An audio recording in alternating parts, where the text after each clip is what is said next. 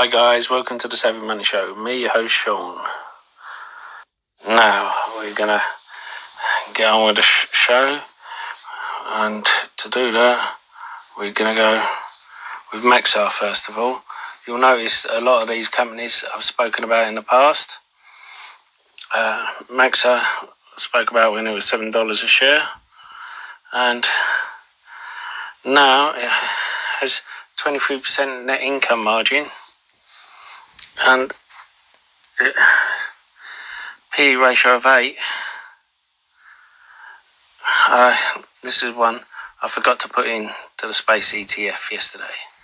I do think it will be in Cathie Wood's Space ETF. More or less has a monopoly on its sector. And I think it will be good growing company. Speaking about growing company, another one, it's doubled, Vale. Has a 4% dividend. I think it can still grow. Has a net income margin of 9%.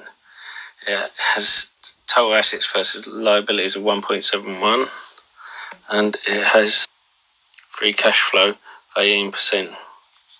Now, I'm going to look at Avian, and Avian is 2% dividend, which will be coming up fairly soon, and has an 18% net income margin, 3.4% free cash flow, and a 1.54% total assets versus liabilities. Now, we are going to go on to Casa Systems. It's a 5G growth play which isn't profitable at the moment, and it does have 10% free cash flow, and it is 50 cents below its intrinsic value. Now, if you remember, I spoke a while ago about Purple. When it owed $10 a share, it rose to above 30. Now another one in the industry, Casper Sleep.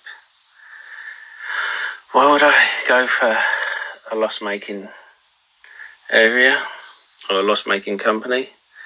Because it's narrowing its losses, and it is basically. So we have a company whose losses are narrowing, who will soon be profitable. Not this year, but I think the year after. And that's when people will take notice.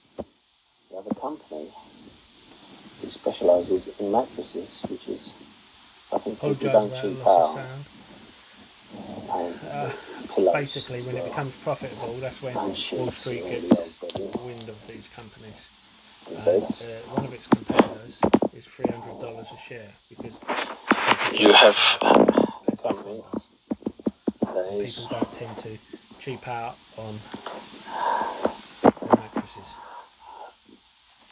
Concentrating on its brains, and the company is 40% held by institutions. And they say if more than 10-15% is held by institutions, you should take notice. And I'm taking notice. Now, a lot of people are staying away because it's not profitable, and that's fine. But time to get into a company before it gets profitable. Remember I said about Pinterest? People missed out on Pinterest because the minute it got profitable, it started zooming up, and they missed the boat. And you can see here, look at total liabilities against total assets. Current liabilities covered by current assets, but so total assets, total liabilities. Total liabilities are more than double. That's last year. You look at this year, the current assets are the same. but current liabilities are brought down a little bit. Total assets are the same. Total liabilities slashed by 350 million. So instead of going into profitability, now remember, if you declare a profit, you have to pay tax on that. What these guys are doing is they're cutting their debt. And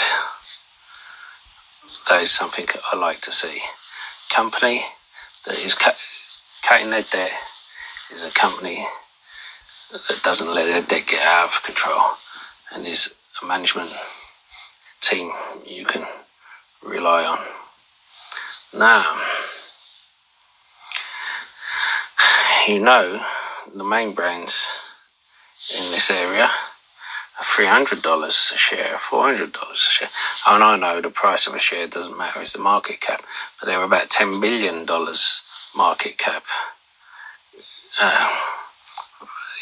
Their competitors are $5-10 billion market cap, whereas these ones are 400 million. They report their fourth quarter and full year financial at the end of this month, 24th I think it is something I think people should listen to. And Zacks has upgraded it to buy. Now, this that I think will be worth picking up. It's a speculative growth stock.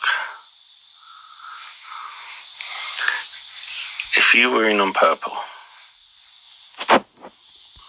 when I said getting on purple, basically you would have 3x'd your money. So why not take trim some of your position in purple, take out your initial investment, and then put that initial investment into Casper, and just let the purple ride with the house money. If you haven't already taken some out of purple, that's what I'll be doing anyway. And I'll see you in the next video.